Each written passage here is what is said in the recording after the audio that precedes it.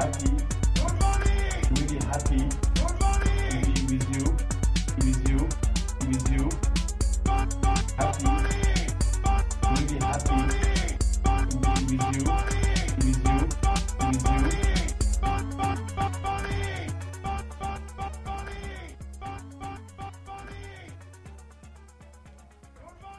Good morning, bonjour JM, bienvenue à toutes et à tous dans le NFT Morning. Nous sommes aujourd'hui le mardi 18 avril. Nous sommes en train d'enregistrer la 460 et quelques édition du NFT Morning.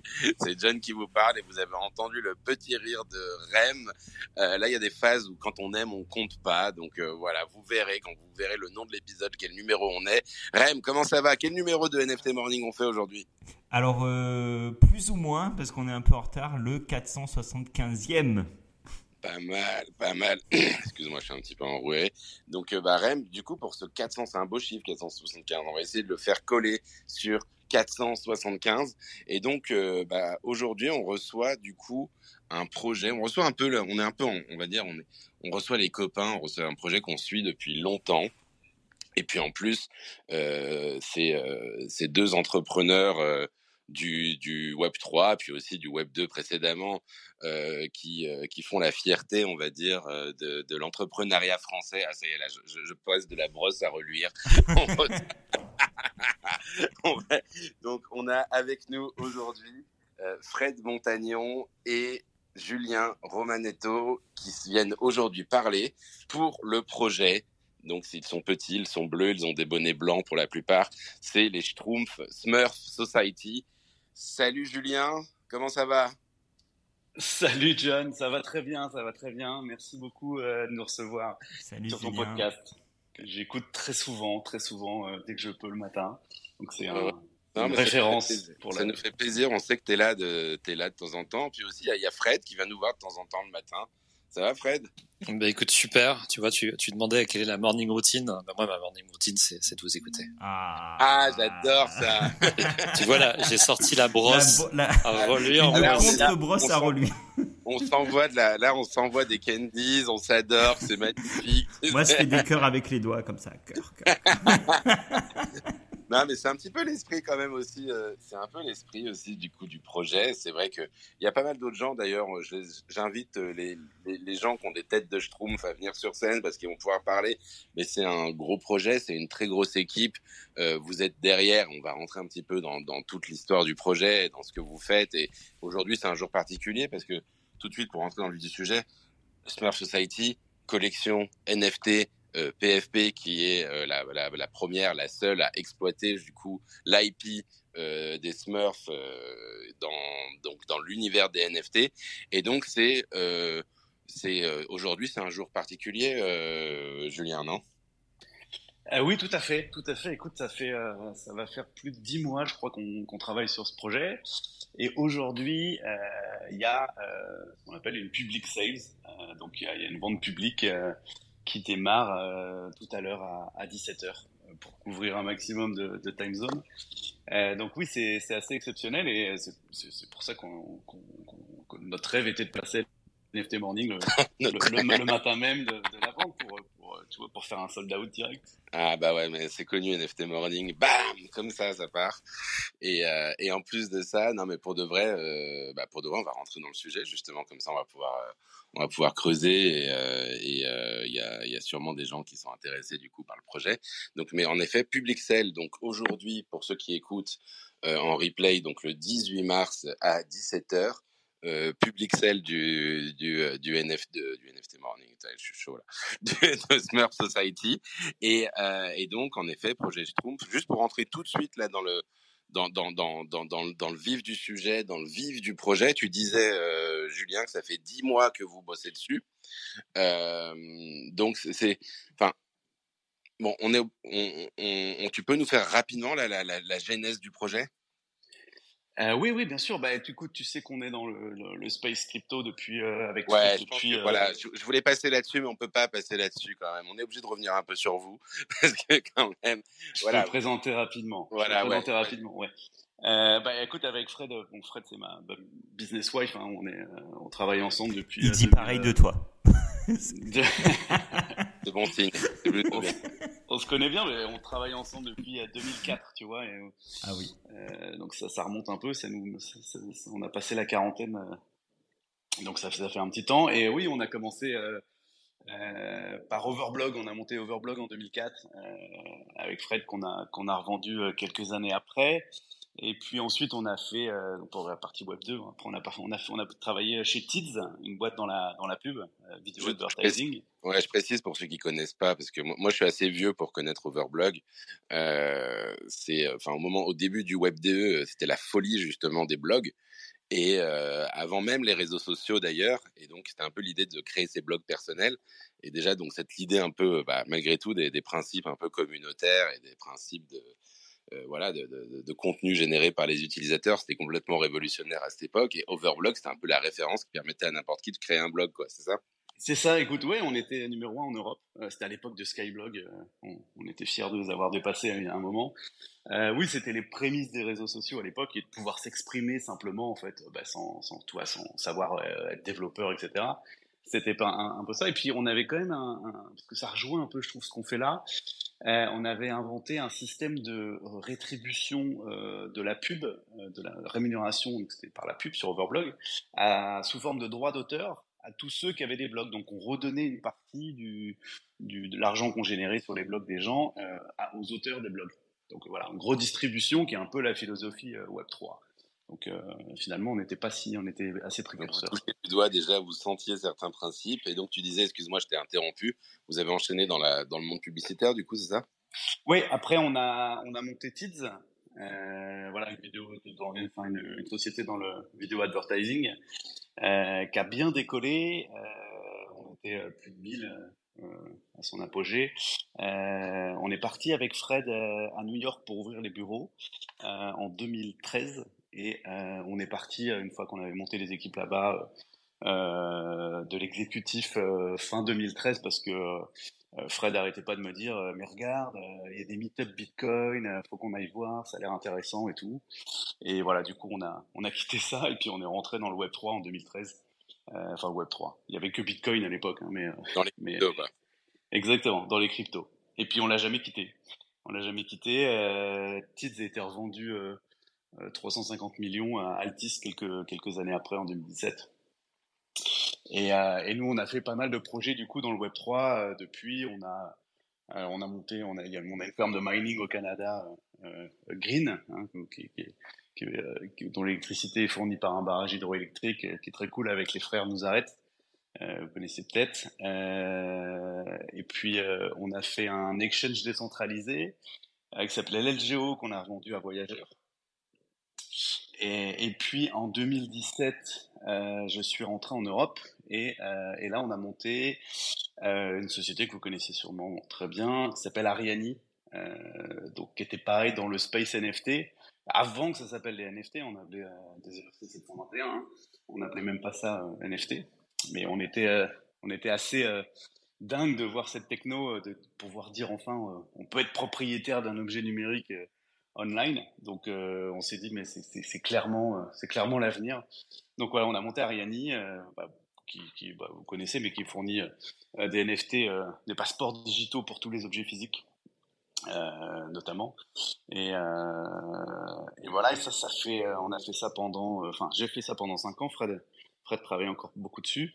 Et je suis parti de l'exécutif il y a 10 mois, justement parce que j'ai eu la chance de rencontrer, j'habite à Bruxelles, et j'ai eu la chance de rencontrer les ayants droit de cette formidable marque des Schtroumpfs, que je connaissais évidemment comme tout le monde, hein, c'était mon enfance, mais je me rendais pas compte de la puissance de la marque.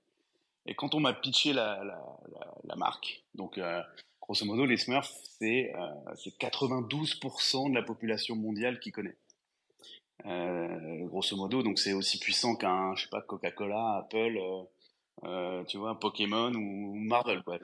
92% de la population mondiale connaît les Schtroumpfs. Exactement. C'est traduit dans 55 langues, et c'est partout, et notamment en Asie. La marque est ultra puissante en Asie et encore vue comme beaucoup plus cool que nous, que la vision qu'on peut en avoir en Europe. Parce que si tu veux, c'est très très cool pour eux. C'est pas une marque de luxe, mais c'est une marque cool. C'est très cool d'avoir un Smurf sur son t-shirt en Asie, tu vois. Et pour et je peux dire pourquoi parce que en fait ça a été dans les années 60 un des rares dessins animés occidentaux à être validé par le Parti communiste chinois dans ces années-là. Donc si tu veux toute la Chine a grandi avec les Smurfs comme nous on a grandi aussi avec les Smurfs mais plein d'autres dessins animés eux ils en avaient beaucoup moins mais ils avaient les Smurfs parce que écoute, si tu regardes l'approche, si tu regardes l'histoire, le village de loin, C'est un peu l'idéal communiste, quoi. c'est un peu, voilà, c'est un village, tout le monde a un travail, il n'y a pas d'argent, il y a un chef qui est cool, qui est rouge et qui a une barbe un peu à la Karl Marx. Donc c'était, écoute, un dessin animé parfait pour l'époque en tout cas. Donc, D'accord. Et du coup, comme tu dis, c'est cool. Enfin, c'est intéressant ce que tu dis sur ce côté-là. C'est vrai que moi, je me souviens, c'est vrai que la première fois qu'on a parlé du projet des Smurfs, on me disait ouais, bon, les Smurfs c'est sympa, mais il y a un petit côté un peu enfantin, un peu naïf qu'on perçoit en France. Et il n'y a pas la même perception en fait de cette marque-là, justement comme tu disais en Asie, puis aussi aux États-Unis. C'est vrai que tu as eu le film Les Smurfs avec cet acteur là qui est très connu là. Oui, Patrick Harris. Ouais, c'est ça. Neil Patrick Harris. Patrick Harris, voilà, le gars qui est dans How I Met Your Mother là, qui est très Dr Doug aussi. Et voilà, aussi, pour les plus vieux. Ah putain, c'est pas Dr Doug, mais en tout cas, du coup, enfin voilà, il y a un petit côté. Si vous regardez, je l'ai regardé un petit peu. C'est vrai que t'as un petit côté. Enfin, c'est une vraie comédie drôle, décalée, pas. Enfin, c'est pas cucul la praline, on va dire, des expressions qu'on pourrait avoir. Et en fait, c'est plutôt fun et un peu drôle, quoi, finalement. Ouais, clairement, la franchise, elle est méga utilisée. Il y a un film qui sort en fin d'année d'ailleurs. Et pour revenir sur la Chine, écoute, oui, c'est 65% de leur business, ça vient d'Asie. Parce que comme je disais, c'est très cool là-bas. Bon, ils aiment beaucoup tout ce qui est personnages, etc. Et c'est très cool d'avoir un Smurf. Ils ont fait des collabs avec Supreme, tu vois, qui est quand même une belle marque de luxe. Très tendance, bah tu vois, t'as des pulls Supreme avec un énorme schtroumpf dessus, marqué Supreme. Ça s'arrache, ça street. comme du pain. C'est dingue, c'est dingue. D'accord, donc ouais, c'est limite un peu, c'est street quoi même dans l'esprit. Ouais, ouais, c'est street et puis bah c'est comme si t'avais c'est comme si t'avais des références, ça date d'avant, donc comme si t'avais un Bart Simpson ou des choses comme ça. Donc la marque est très très populaire et c'est vraiment aussi cool que nous, on peut mettre des crocodiles sur des polos, tu vois. La marque est très cool en Asie et très très tendance. Et d'ailleurs, ça dépend pas directement de nous, mais tu vois, ils signent avec des marques de luxe. Il y a Armani aussi qui fait des choses avec. Il y a des trucs avec Puma. Enfin, tu vois, Finalement, c'est un peu rentré dans la pop culture, alors que nous, on n'a peut-être pas ce même sentiment ici, quoi. Voilà, effectivement, en fait, donc pour finir, 65, c'est du business pour la marque des Schtroumpfs, c'est en Asie. Il y a 25% aux US et 15% en Europe, quoi. Donc c'est vraiment US et Asie orienté, quoi. Et pourtant, c'est une licence qui est née, en effet, en Belgique ou en France, je sais même Alors plus. c'est belge, Ah oui. et c'est encore géré par la famille, les petits enfants les enfants directement, pardon, de Peyo, qui était le dessinateur des Smurfs. Ah oui, c'est Peyo, c'est ça, ouais. Je veux dire, c'est pas Dupuis du tout, en fait. Alors Dupuis, c'est la maison d'édition, je pense. Alors Dupuis, c'était la maison d'édition avant, et ils ont arrêté de le faire. Mais les premières BD, c'était édité par Dupuis. Donc je connais aussi le fils Dupuis qui est très sympa. Mais ouais. C'était à eux pendant un moment, mais c'était eux qui faisaient l'éditeur. Et c'est Peyo qui dessinait, et c'est la famille Culliford, voilà, leur nom de famille. Et donc, du coup, c'est ça, c'est marrant, parce que j'imagine que l'histoire commence aussi un peu avec finalement cette licence. Enfin, vous avez dû faire l'acquisition d'une licence pour pouvoir faire ces PFP, du coup, parce que là, c'est vrai qu'on reçoit beaucoup de projets, on va dire, qui essayent ou qui se montent pour créer des IP. Enfin voilà, en effet, c'est le business, on va dire, des Ape ou Punk ou autres, ou Azuki qui essaient de créer un univers d'IP. Là, vous vous dealez avec une IP existante, donc ça veut dire que vous avez rencontré ces personnes, elles ont été intéressées par la prochaine NFT. Comment ça se passe tout ça? Ouais, bah écoute, donc ils m'ont pitché la marque, et puis je suis rentré chez moi le soir, et puis bon, vu qu'on est dans le space et puis dans les collections NFT, on connaissait bien l'histoire, et je me suis dit, mais en fait, c'est la marque parfaite pour faire une collection NFT, parce que bon, tu vois les Bored Ape et compagnie, bon bah tu vois que le singe fume une clope ou qu'il ait une casquette verte, finalement tu t'en fous un peu. C'est pas forcément sur la créa, alors que sur les Smurfs, en fait tu peux dans les histoires, tu vois, il les décline à l'infini, puisque tu peux avoir bon, t'as tous les Smurfs à lunettes, Oui. grand schtroumpfette, etc. Mais après, t'as le schtroumpf football, t'as le schtroumpf basket, t'as le schtroumpf bricoleur. Enfin, t'as tous les métiers, tous les sports.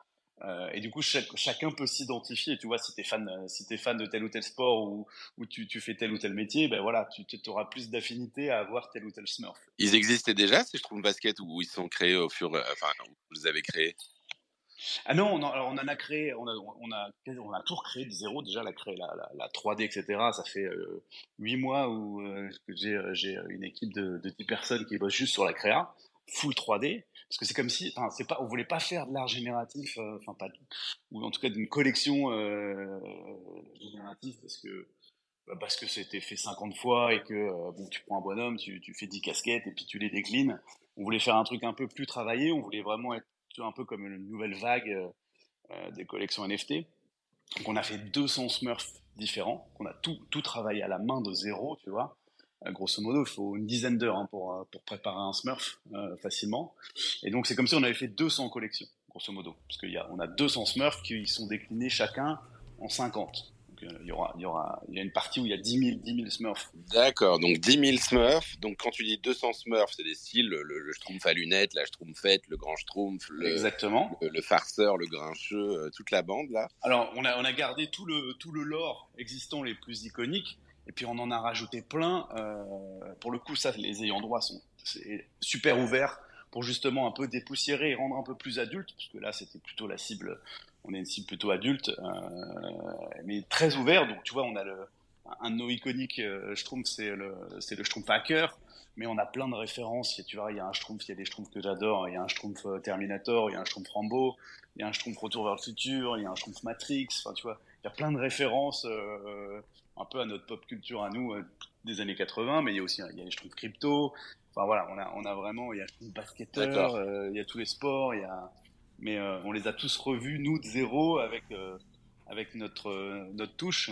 Et alors pour le coup, il y a le directeur artistique le directeur artistique de Daft Punk, en tout cas qui était le directeur artistique de Daft Punk pendant 30 ans, hein, qui était le coloc de Thomas et Guiman, qui nous a rejoint sur le projet au tout début, parce que ouais, Daft Punk c'était fini il y a 2-3 ans, et il nous a rejoint sur ce projet-là pour la direction artistique.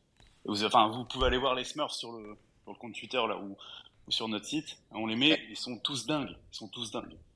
Justement, j'avais juste une petite question sur ça, justement sur le parti pris artistique finalement que vous avez choisi, c'est-à-dire de réaliser des Schtroumpfs en 3D, alors que finalement, justement, on parlait du côté iconique des Schtroumpfs, c'est plutôt tel qu'on les voit dans les bandes dessinées.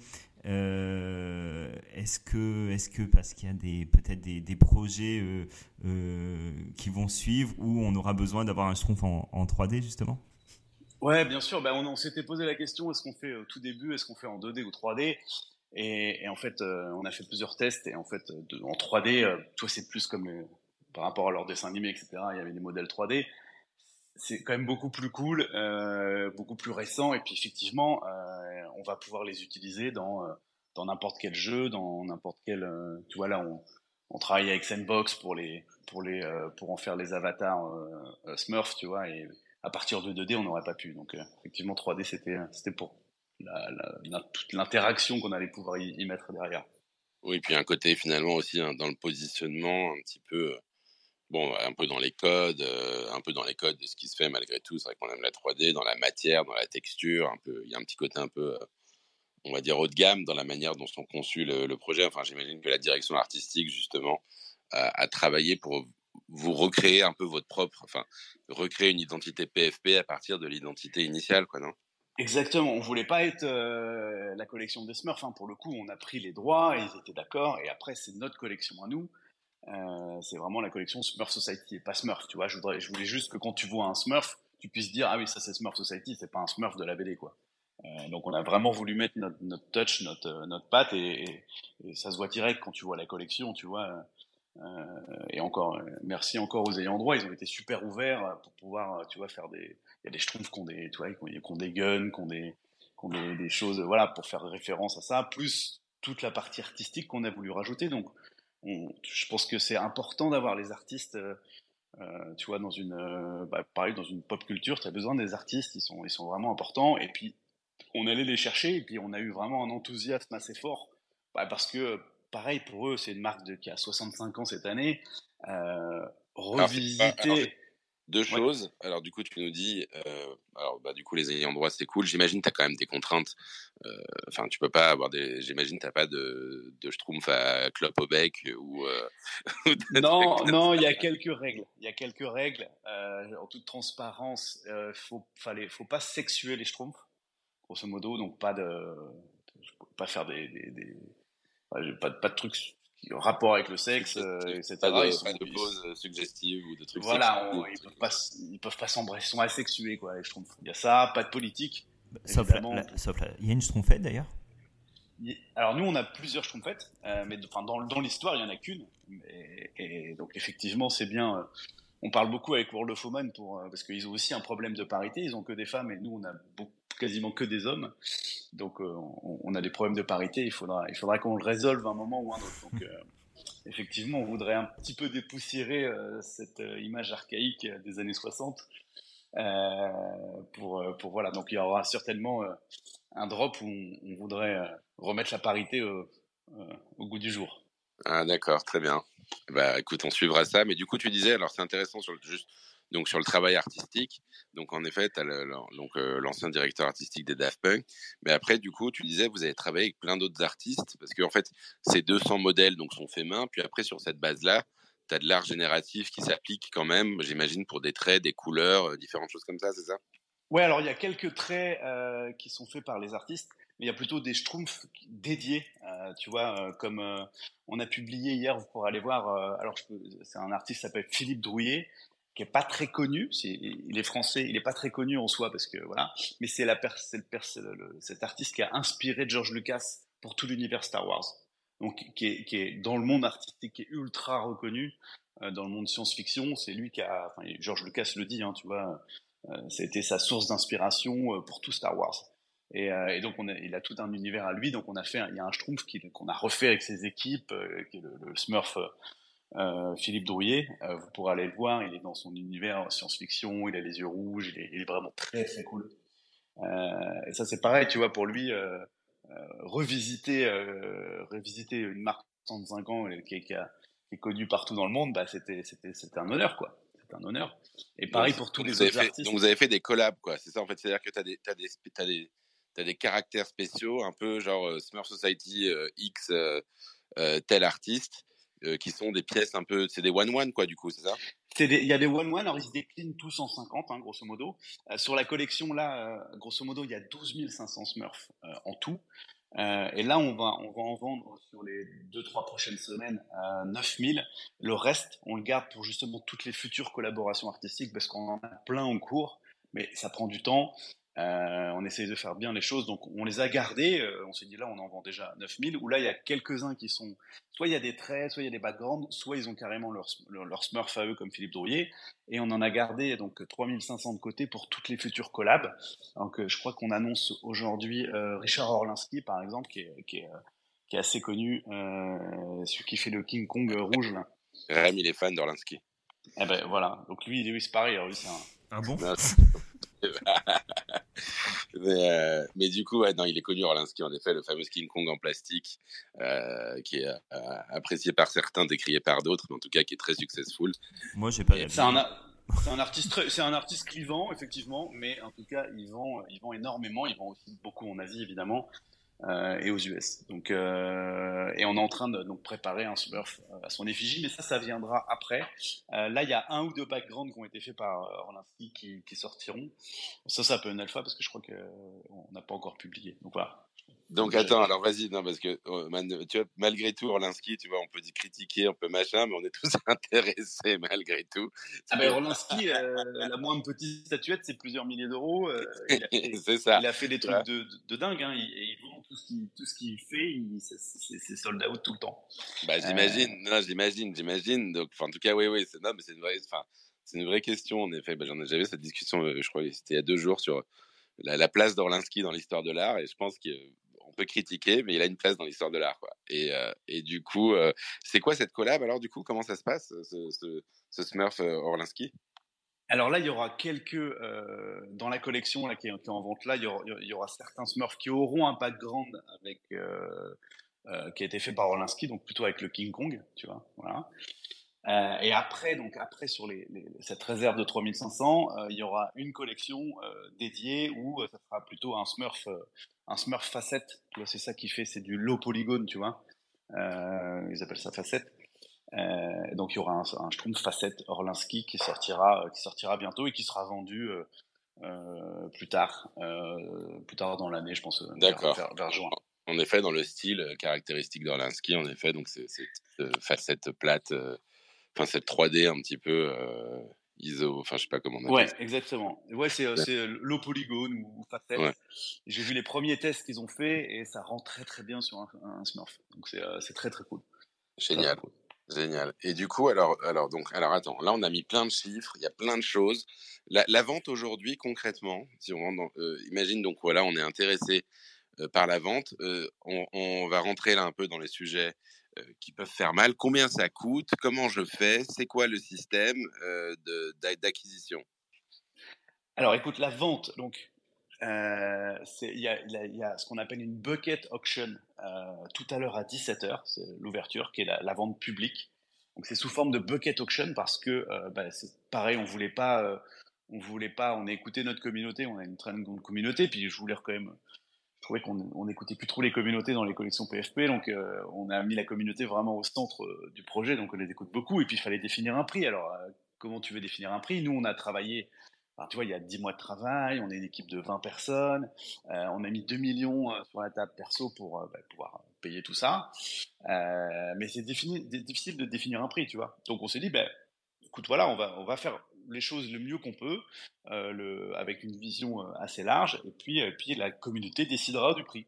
Alors c'était le parti pris qu'on a pris, le pari qu'on a pris. C'est risqué aussi. Hein. Et c'est risqué, mais je pense que, écoute, voilà, en fonction de la qualité du travail, on verra le prix que ça ressort. Mais du coup, c'est donc une bucket auction. Bucket auction, c'est Doodle qui avait été l'un des premiers à le faire. Je ne sais pas si vous aviez suivi. Ils avaient fait une bucket auction, c'est-à-dire c'est comme une vente aux enchères classique anglaise, mais pour beaucoup d'items. Donc vu que là, il y en a 3000 qui sont en vente publiquement là, tout le monde vient mettre un bid. Donc tu viens dire, tu dis écoute, moi je peux mettre un Ether. Tu dis pas combien t'en veux. Tu dis moi je suis prêt à investir un Ether. Et en fonction de la demande, en fonction de tous les gens qui vont vouloir en acheter, ça va définir le prix, tu vois. Donc, c'est les 3000 premiers qui ont mis un prix suffisant à la fin de l'enchère qui gagneront leur Smurf.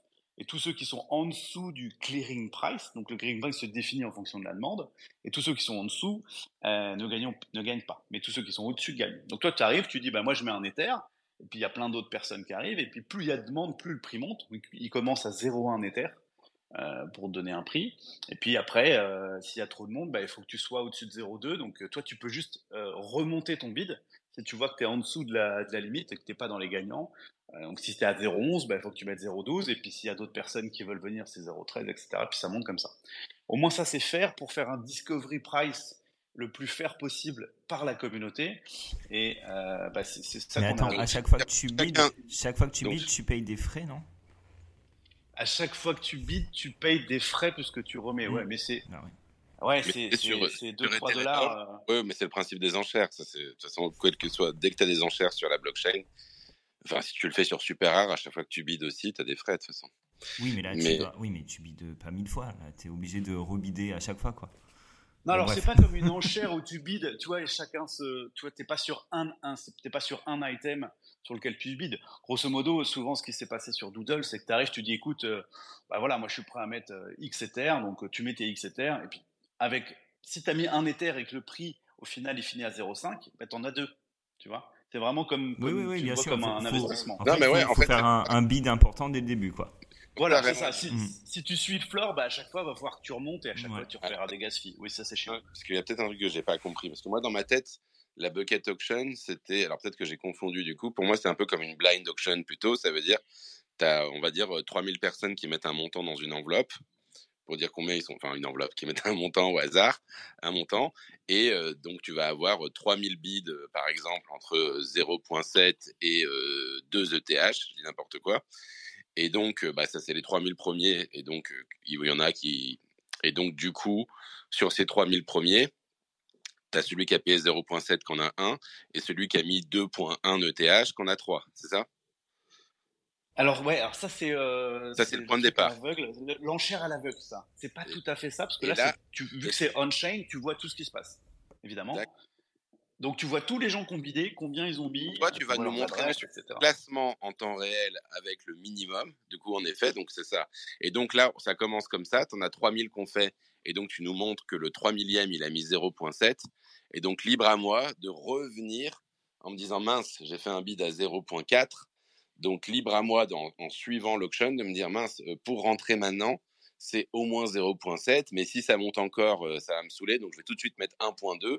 Comme ça, si le floor, enfin le floor, je sais pas si c'est pas le floor, ouais, c'est un peu le floor. C'est clearing price, ouais, c'est C'est un ça. peu un floor dynamique au moment dès la mise aux enchères, en fait, quoi. Exactement, c'est un prix qui se calcule, qui se recalcule à chaque fois et qui dit bah, est-ce que tu es au-dessus dans les gagnants ou est-ce que tu es en dessous dans les perdants. C'est quand même Et assez excitant, hein. Il y a un mais petit c'est sur côté, moi, je combien de trouve ça temps? assez rigolo, quoi. Ça dure combien de temps Alors l'auction? c'est sur 48 heures, ça Ah ouais. commence donc tout à l'heure à 17 heures et ouais, il y a le temps, je voulais pas de gasoir, il y a pas de rush, t'as 48 heures, on couvre toutes les time zones.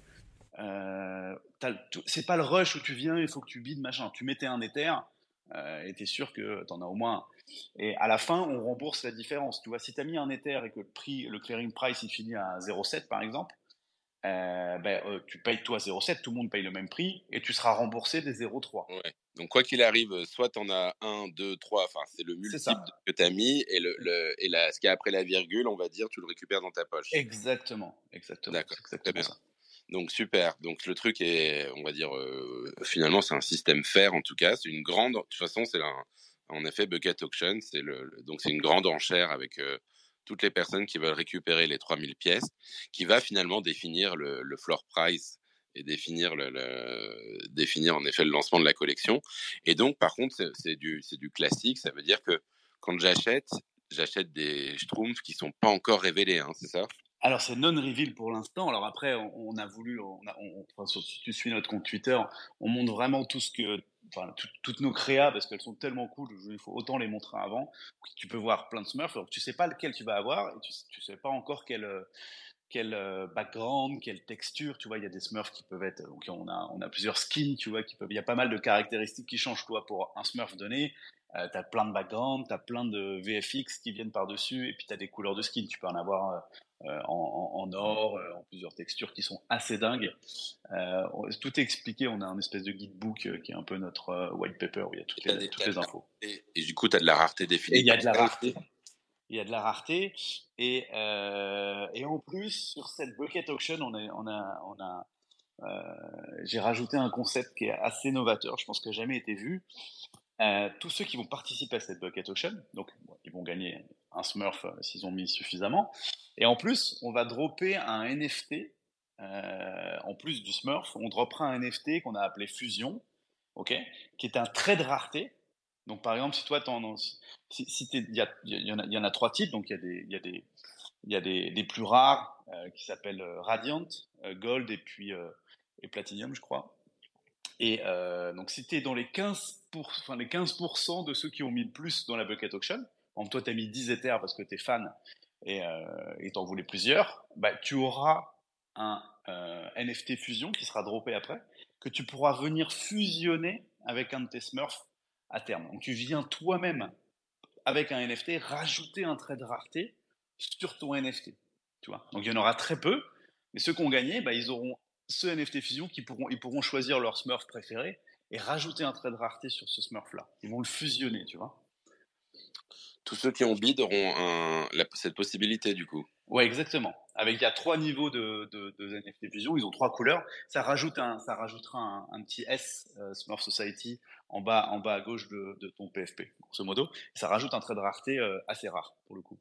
Et il y aura des avantages pour ces gens-là, évidemment. Donc on voit, alors du coup c'est intéressant parce que vous avez mis en place plein de petites mécaniques du coup aussi un peu originales du coup, et dès le début, j'ai envie de dire, c'est-à-dire que pour ceux qui ont suivi le projet dans le Discord, il me semble que vous êtes, enfin d'ailleurs je vais demander un peu à Fred parce il est là avec nous aussi. Fred, il me semble que là, au niveau de l'animation de la communauté, vous avez mis en place pas mal de choses aussi dans le Discord avec différents outils de gamification, si je me trompe pas, non? Ouais, alors peut-être je vais faire un pas en arrière sur le pourquoi, avant de te parler de ça, sur le pourquoi et la motivation finalement qu'on peut avoir à faire ce projet. D'abord, on est tous dans cette équipe là. Alors il y a des gens qui sont plein temps, il y en a des gens qui ont d'autres projets à côté, qui collaborent.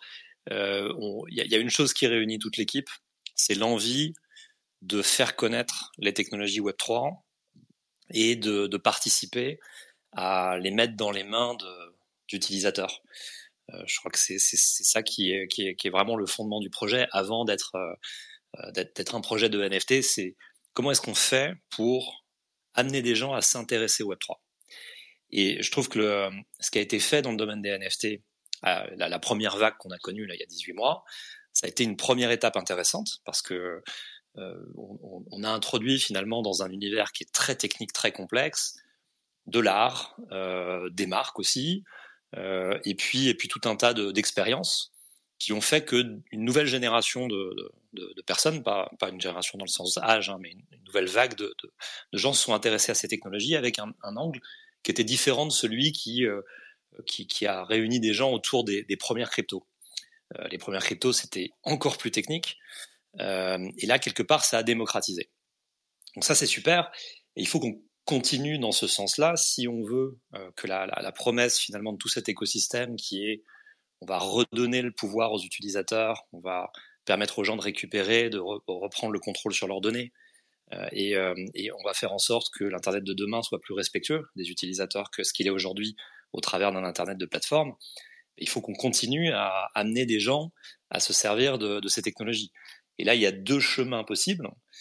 Soit on construit des produits pour les utilisateurs finaux, soit on incite des marques à venir dans cet écosystème et à amener avec elles le lien qu'elles ont avec leurs clients finaux.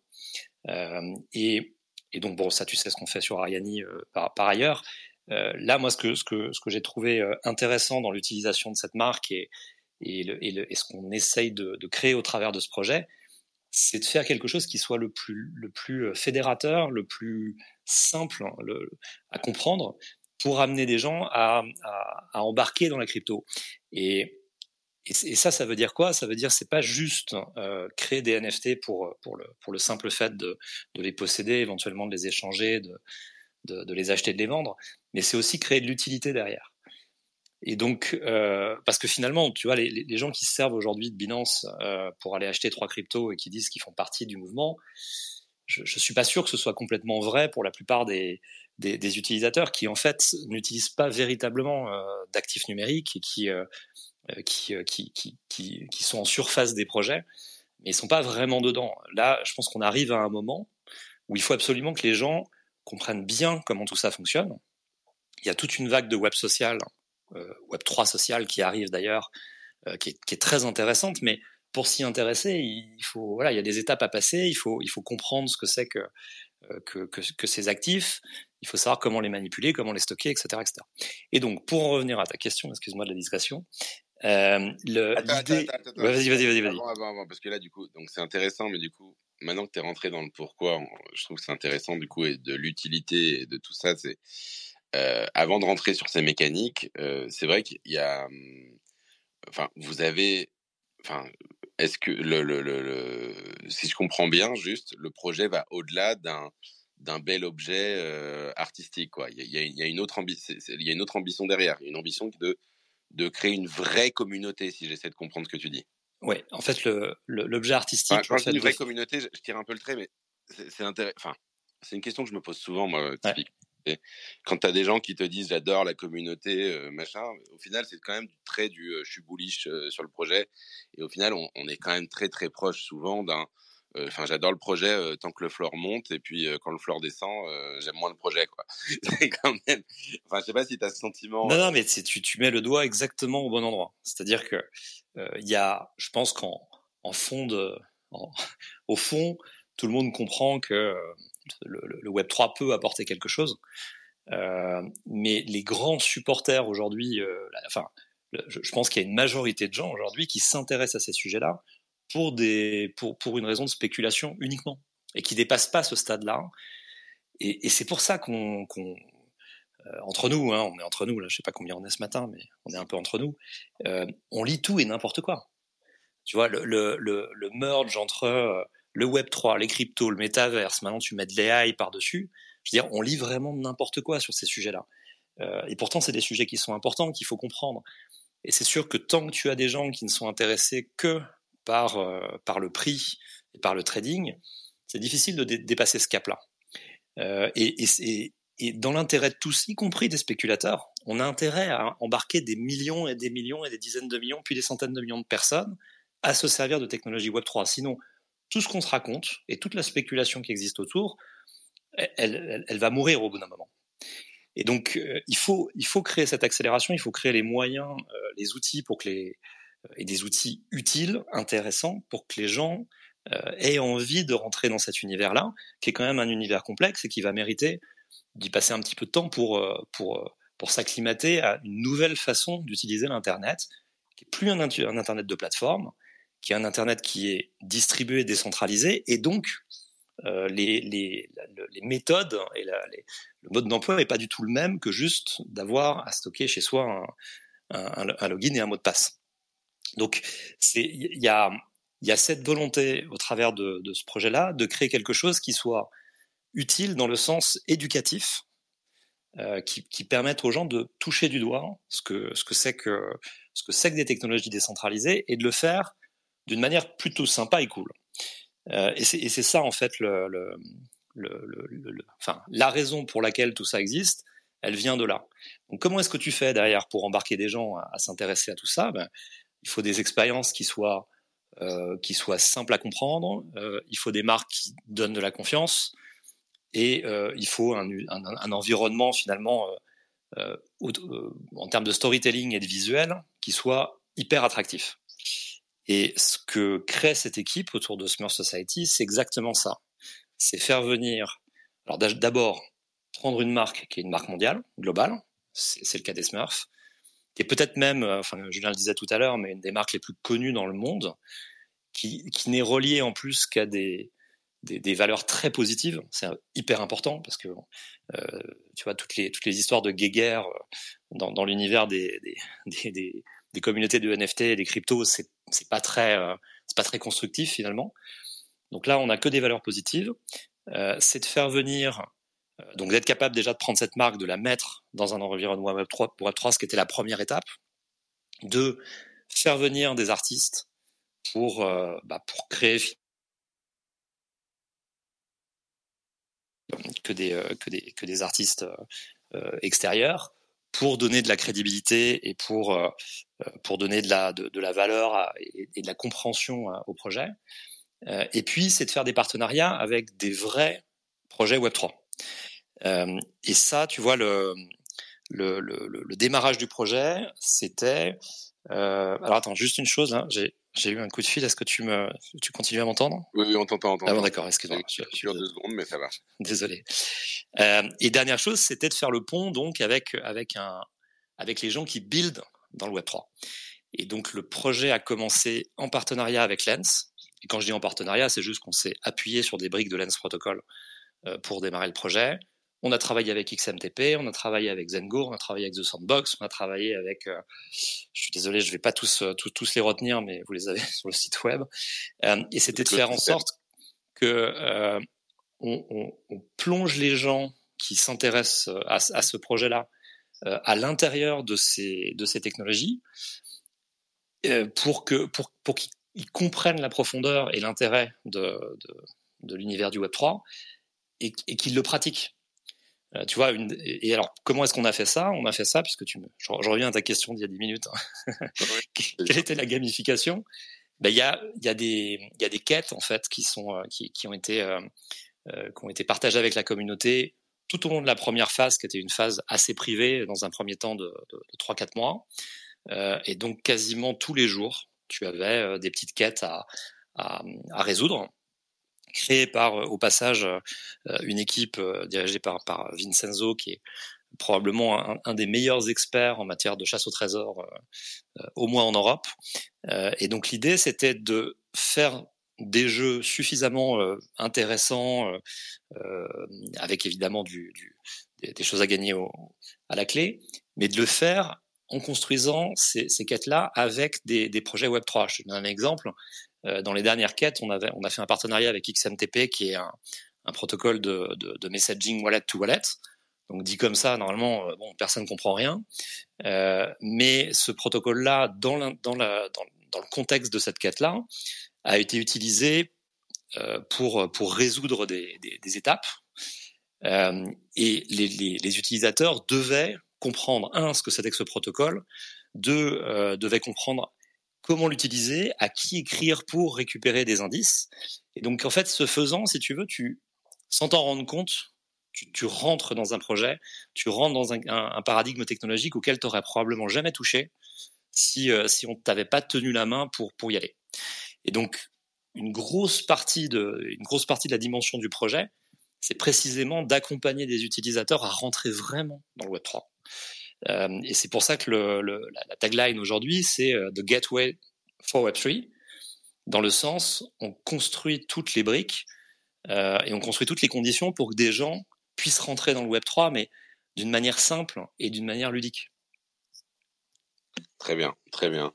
Donc en effet, c'est mettre le jeu et on va dire, j'appelle ça le jeu social au milieu aussi de la stratégie, que les gens jouent, discutent, se rencontrent et avoir ça un petit peu comme base aussi d'esprit dans la communauté, quoi, c'est ça ? Et c'est hyper important, parce qu'encore une fois, si on veut que cet écosystème grossisse, on peut pas n'avoir que des projets complètement stériles d'un point de vue technique.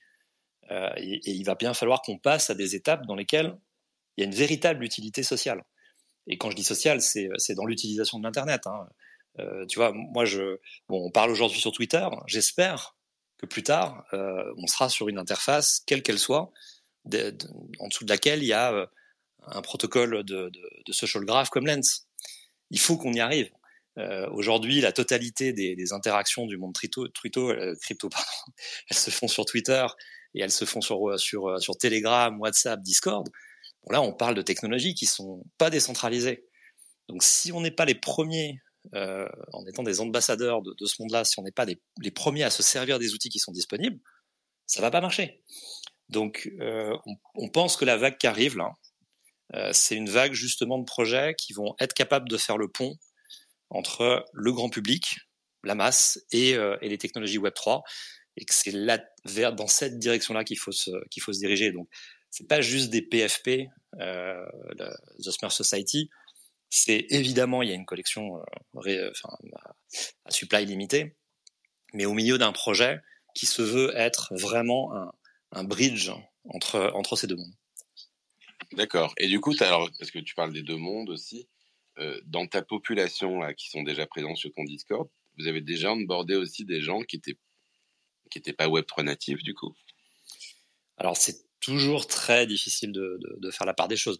Tu vois, The Smurfs Society, c'est la plus grosse communauté autour d'une marque sur Lens, puisqu'il y a aujourd'hui un peu plus de 30% des profils qui sont engagés même plus que ça, je crois, dans The Smurfs Society. Donc ça montre que déjà quand tu crées des des expériences nouvelles de qualité, clairement ça fonctionne. Et donc là, on parle de quoi, de 30 000 wallets probablement.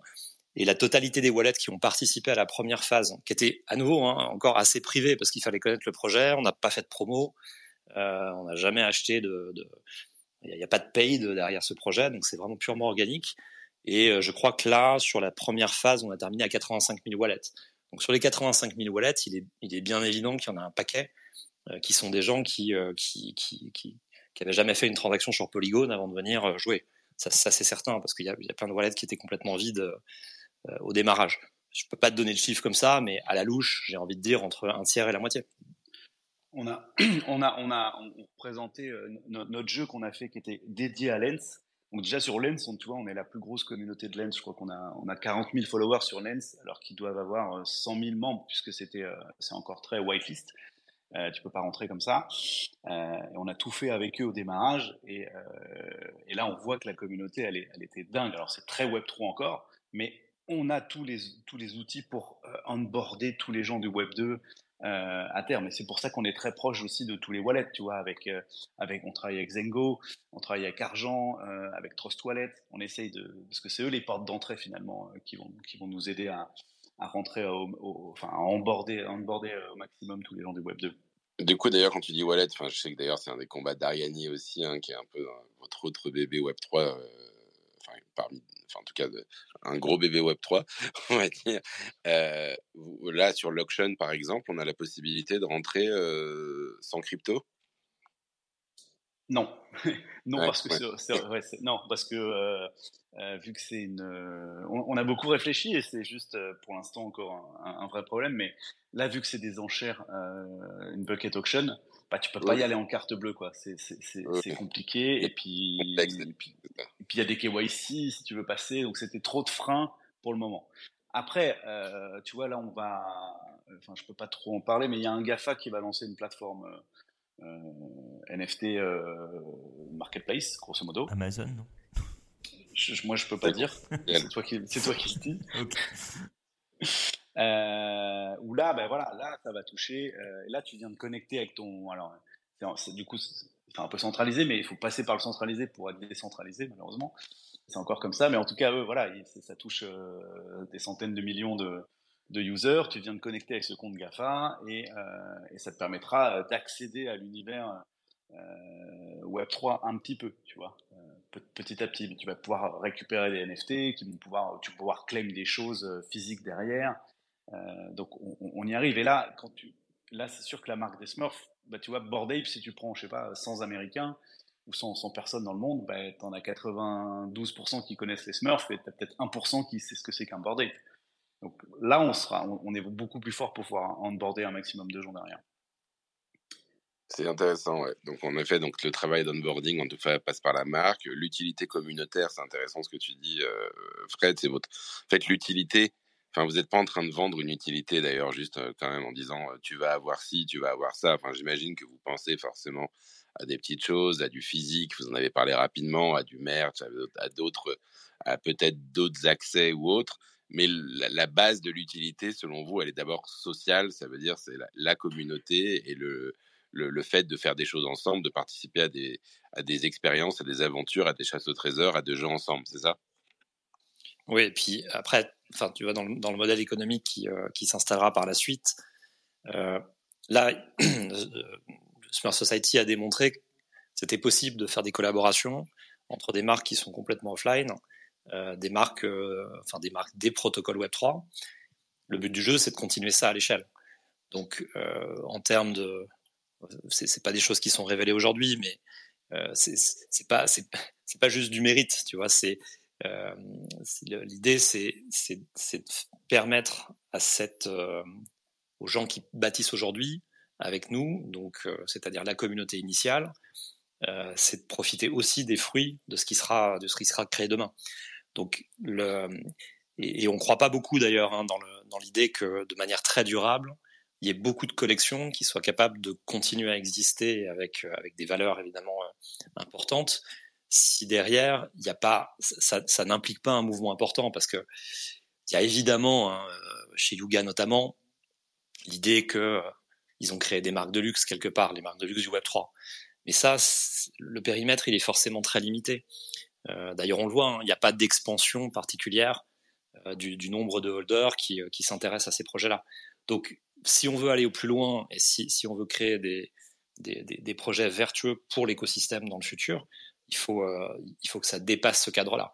Donc, l'idée de créer une communauté autour de ce simple fait d'emborder les gens, finalement, l'idée, c'est ça, c'est mettons-nous ensemble pour faire en sorte qu'on arrive à convaincre un maximum d'utilisateurs de venir dans le Web3.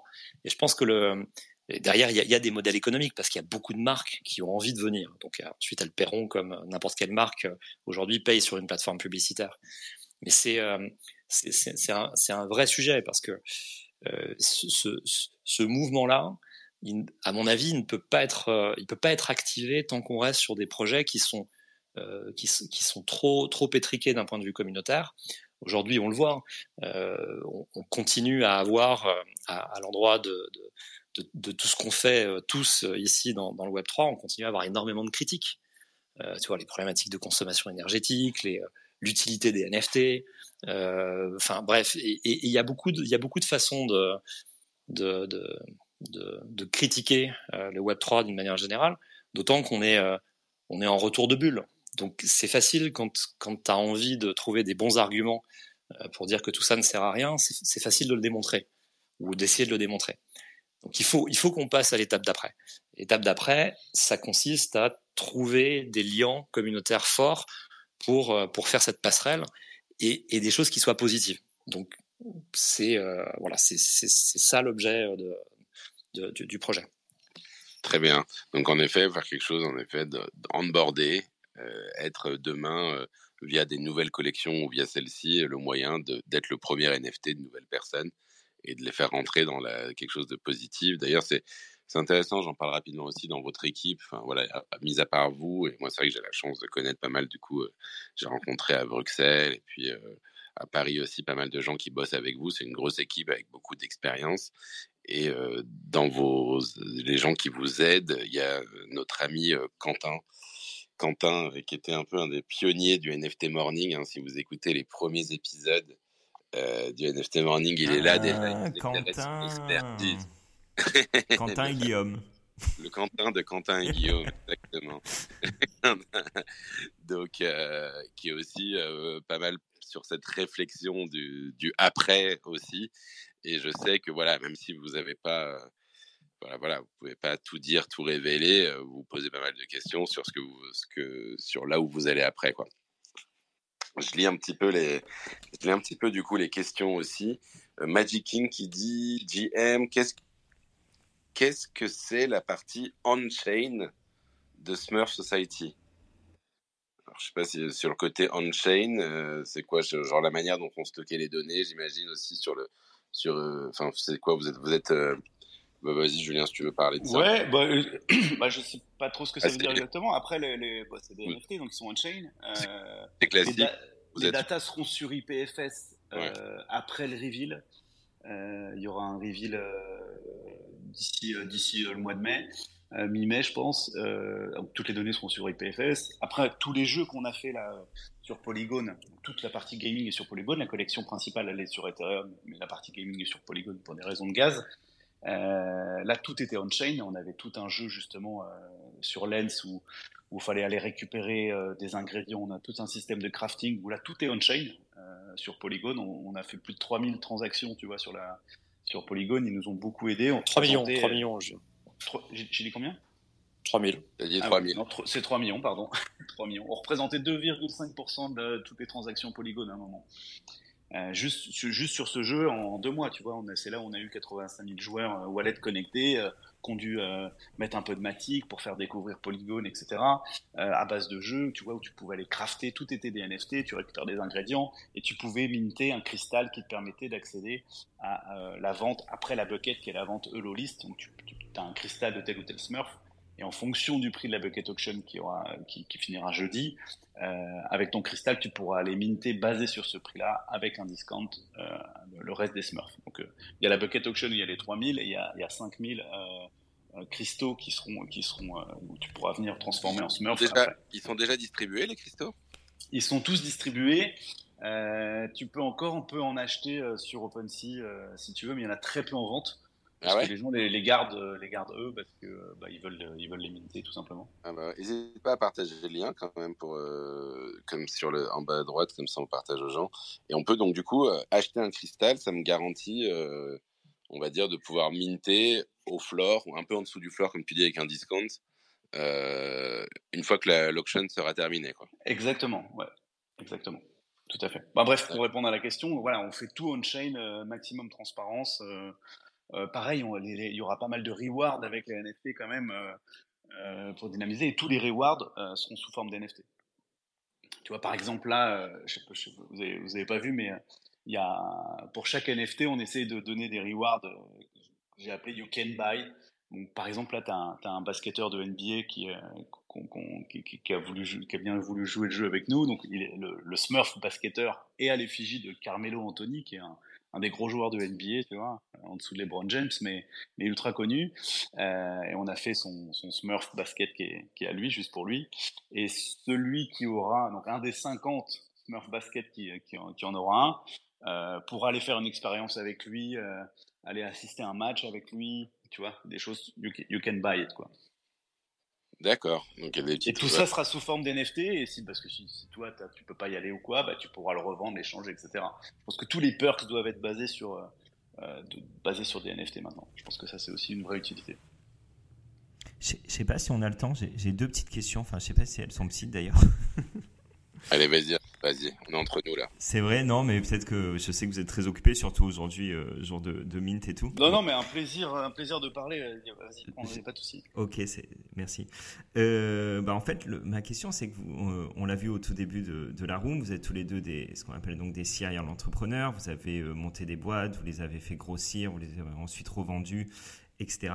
Et déjà, alors souvent, on l'a déjà évoqué avec John ici, quand on monte un projet Web3, finalement, c'est exactement comme si on montait une start-up. Alors déjà, je voulais savoir si vous étiez d'accord avec ce propos, et surtout, est-ce que finalement les codes qui font ou les ingrédients qui font la réussite d'une start-up dans le Web 2 s'appliquent également dans le Web 3?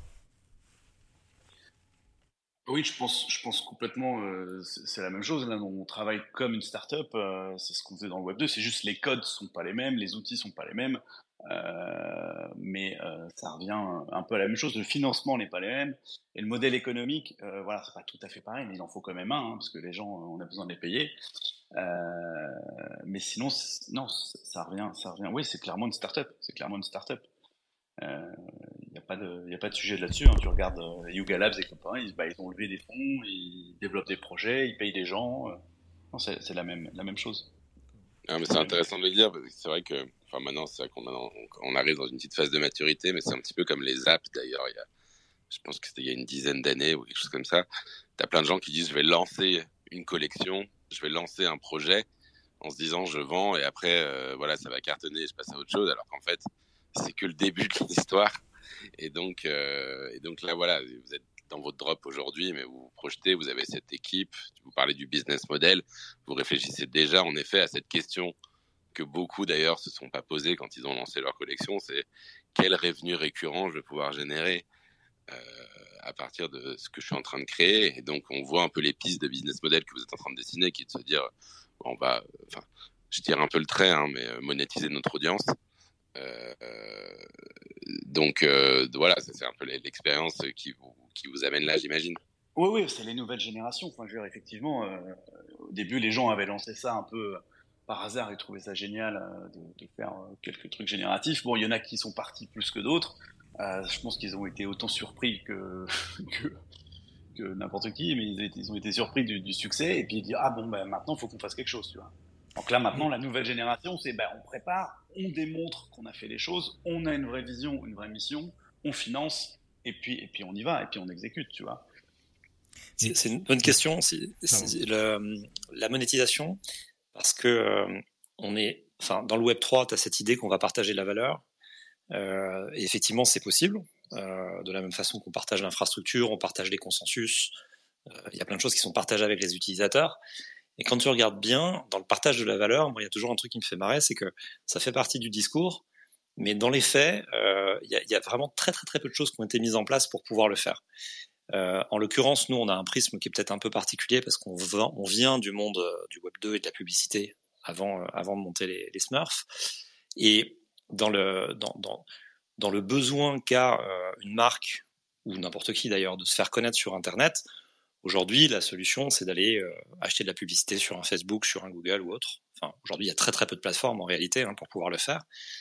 Et évidemment, il n'y a pas de partage avec qui que ce soit.